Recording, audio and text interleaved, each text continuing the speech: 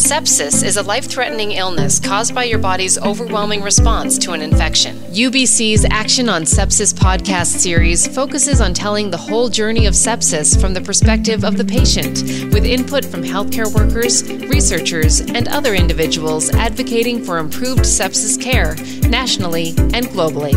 Now, join Christine Russell as she showcases a diverse collection of stories and shares knowledge from research and clinical fields to support learning so that we can help protect yourself and your loved ones. My daughter Ellie and I suffered from neonatal and postpartum sepsis due to Group A streptococcus, which resulted in life-saving measures after her birth. To learn more about our story, I encourage you to listen to episode 1 of this series.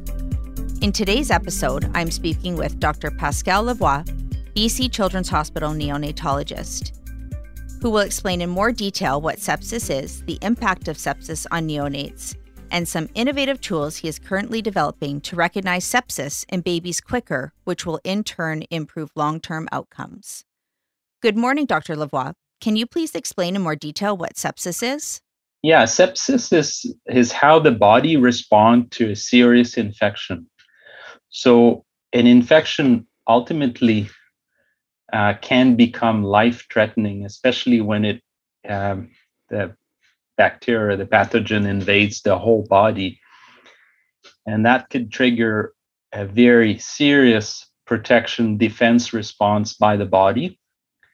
But it happens sometimes that this response becomes overwhelming to the body. And the heart, the lungs, the kidneys, all the organs will be pushed to their limit to try to sustain life and get rid of the pathogen. So sepsis is that really huge stress response, defense, fighting response that people get in the end when they go through a serious infection. So it's a very severe problem. And it's more common than we think. So is there a difference between sepsis in adults, say, between sepsis in adults and sepsis in neonates? Yeah, that's a good question. So it's actually quite common both in adult and neonates, but babies are particularly vulnerable, especially babies that are born prematurely because their immune system is immature, not fully developed. And also, I think in part because babies don't talk and they can't say when there's something wrong. So it's an easy diagnosis to miss, especially for health practitioner that are not used to assessing babies. So by the time the diagnosis gets made, often it's babies are far ahead in their disease process. So fortunately, most babies who get an infection will be okay. Their body will just fight it. But in rare cases, the infection can progress to sepsis. And it's a fairly serious problem that carries a mortality somewhere between a third to half of the babies, even with intensive care treatment. So those babies almost always need life-saving interventions to help them, and antibiotics, of course, to fight the pathogen in case of bacteria. So what's different in babies is that it's really hard to make a diagnosis, especially early on. And the risk is also probably higher because their immune system is at an earlier stage, but that's mainly true for premature babies. And you say the diagnosis is harder to make, and is that, again, I know you mentioned because they can't say what's wrong, but does that also, are there any other factors that contribute to that? symptoms or presentation or the ability to diagnostically some of the criteria to diagnose, such as blood or lumbar punctures. I mean, Ellie, in our case, Ellie had 8 lumbar punctures that unfortunately came back inconclusive or contaminated, which didn't give us a firm result for some of the culturing that they had done on those LPs. So is that some of the reasoning why it's harder to diagnose neonates? Yeah, I think you're right, Christine. So when babies have sepsis, and I'm not trying to scare people here, as I said, most babies are fine with an infection, but when it becomes severe, they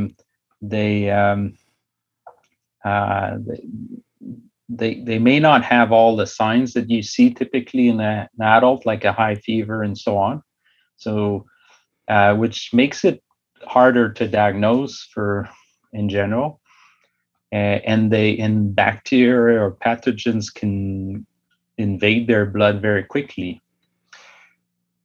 Plus, a lot of the tests we do right now to identify the cause of sepsis relies on cultures. And you mentioned the example of a blood culture, which is taking a little bit of blood and putting it into a lab to grow whatever bacteria or pathogen these babies have in their blood. It's the same thing with a lumbar puncture. Obviously, with babies, the amount of sample that is obtainable is much smaller because they're just smaller persons. So, and those tests are often volume dependent. So, if you have less blood volume, your ability to detect could be reduced. So this is another thing that makes it really challenging, is because studies have estimated that about half or 50% of blood cultures may not grow in the end. So often we don't know what the organism is, which makes it harder to decide on how long to treat and so on. So we have to go clinically, we have to go by clinical intuition. So truth is, because of that, we end up treating a lot of babies with antibiotics because we don't want to miss a few cases, which is another concern or problem where we need new knowledge and research in this area.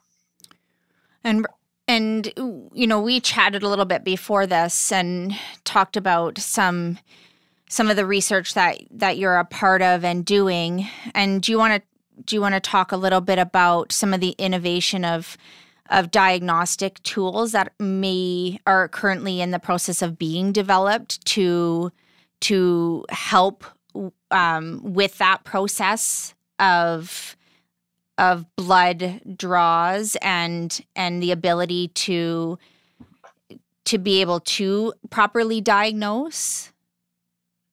So technologies have evolved very, very much in the last 10, 20 years, which makes it interesting because right now we can study what happens in a blood sample. So just taking a few steps back, you look at blood, it's a red fluid. It looks very simple, but it's actually quite sophisticated. You have dozens of different immune cells, red blood cells, platelets, and so on. They're all working together, and they're part of the sepsis response. And even within each of these cell types, there specialization. So each cells have its own role in fighting the infection. So right now we have technologies where we can look at all these cells and their function and their role in a drop of blood. So it's almost like, it's a little bit like looking at a smoothie that's all mixed up and being able to tell which fruits compose the original recipe and how the recipe was made. So it's very powerful in terms of understanding what's happening. So because these can be done, have been scaled down over the years to very small volume, essentially a drop of blood, then it opens possibilities to understand what's happening in babies as well. So then you can start asking question where, how does this baby respond compared to that other baby, and what's different in babies that have certain type of infection, or babies that do better or do worse. And most interestingly, also, you can, because clinical signs of sepsis early on can mimic a lot of other problems in babies, because the signs are non-specific. So they can help differentiate whether a baby has sepsis versus another problem. And that's really important, because all these diseases have very specific treatment that are needed very early on in order to change the outcome and help the baby make it through. So that's part of the research we are doing. It's called, we call it biomarker research. So we're looking at a signature in blood that will indicate where babies are at in the process, and how they may respond to treatment even, or how they may or what kind of sepsis or microorganism is involved in their infection process. Oh, that's fascinating. I mean, it would have definitely, like when I think about it in our situation, would have likely eliminated a lot of medical trauma, so to speak, in the way of multiple blood draws, multiple lumbar punctures. As I mentioned, 8 is a lot, and likely would have been able to isolate the problem right away. We were in Medicine Hat for quite a long period of time, in the way of, in my opinion, hours is crucial when it comes to sepsis. And we were in Medicine Hat before she was airlifted and picked up by the neonatal transport team from the foothills. And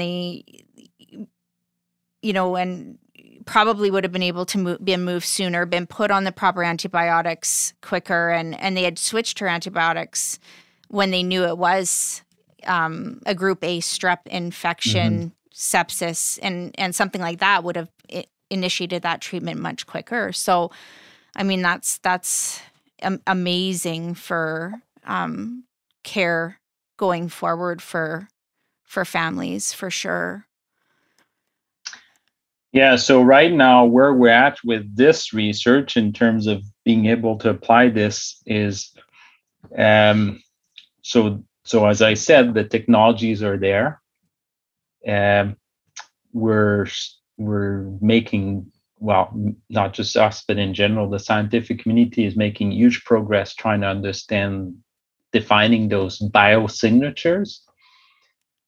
And but these tests are still quite costly and sophisticated and are not rapidly available. They're available in a research setting. So I think the next step, the next 5-10 years, would be the challenge, or the objective would be to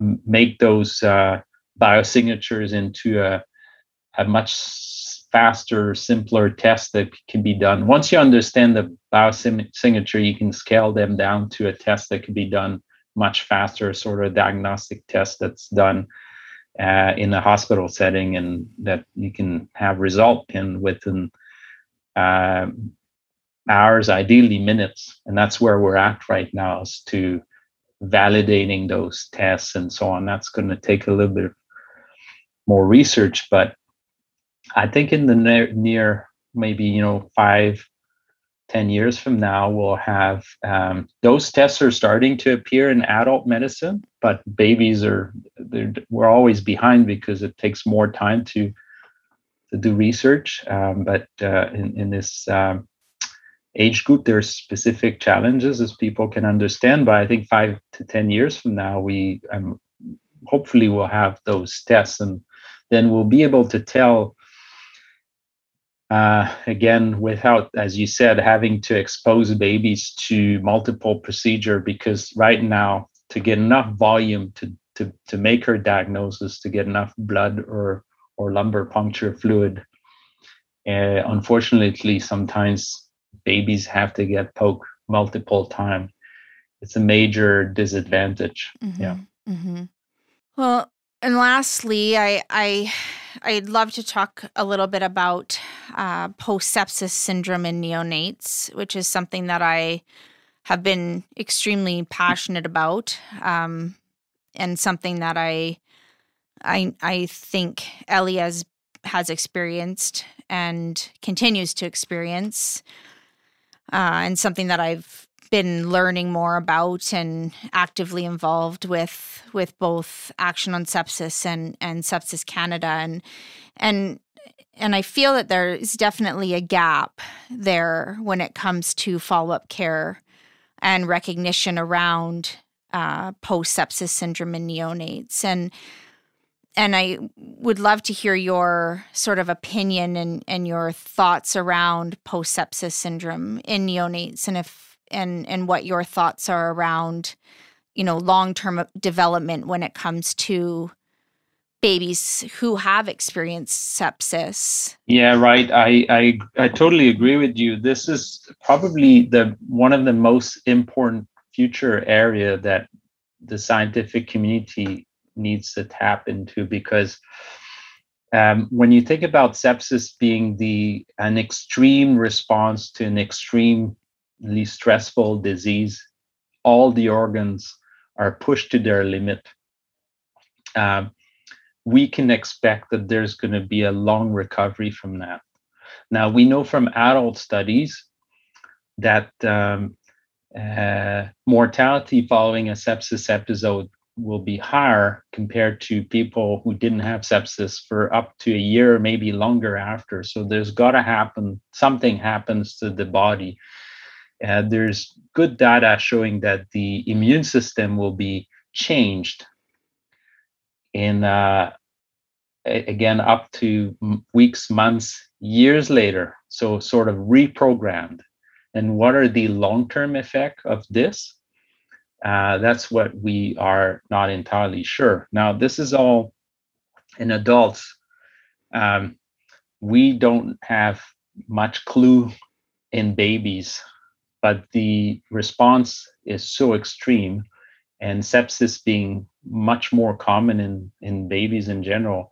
I think that we need to find out, and especially the example you with your daughter, with Ellie, I think it's just an area where we don't know, but also physicians in general are not sensitized to the fact that there may be long-term issues after sepsis.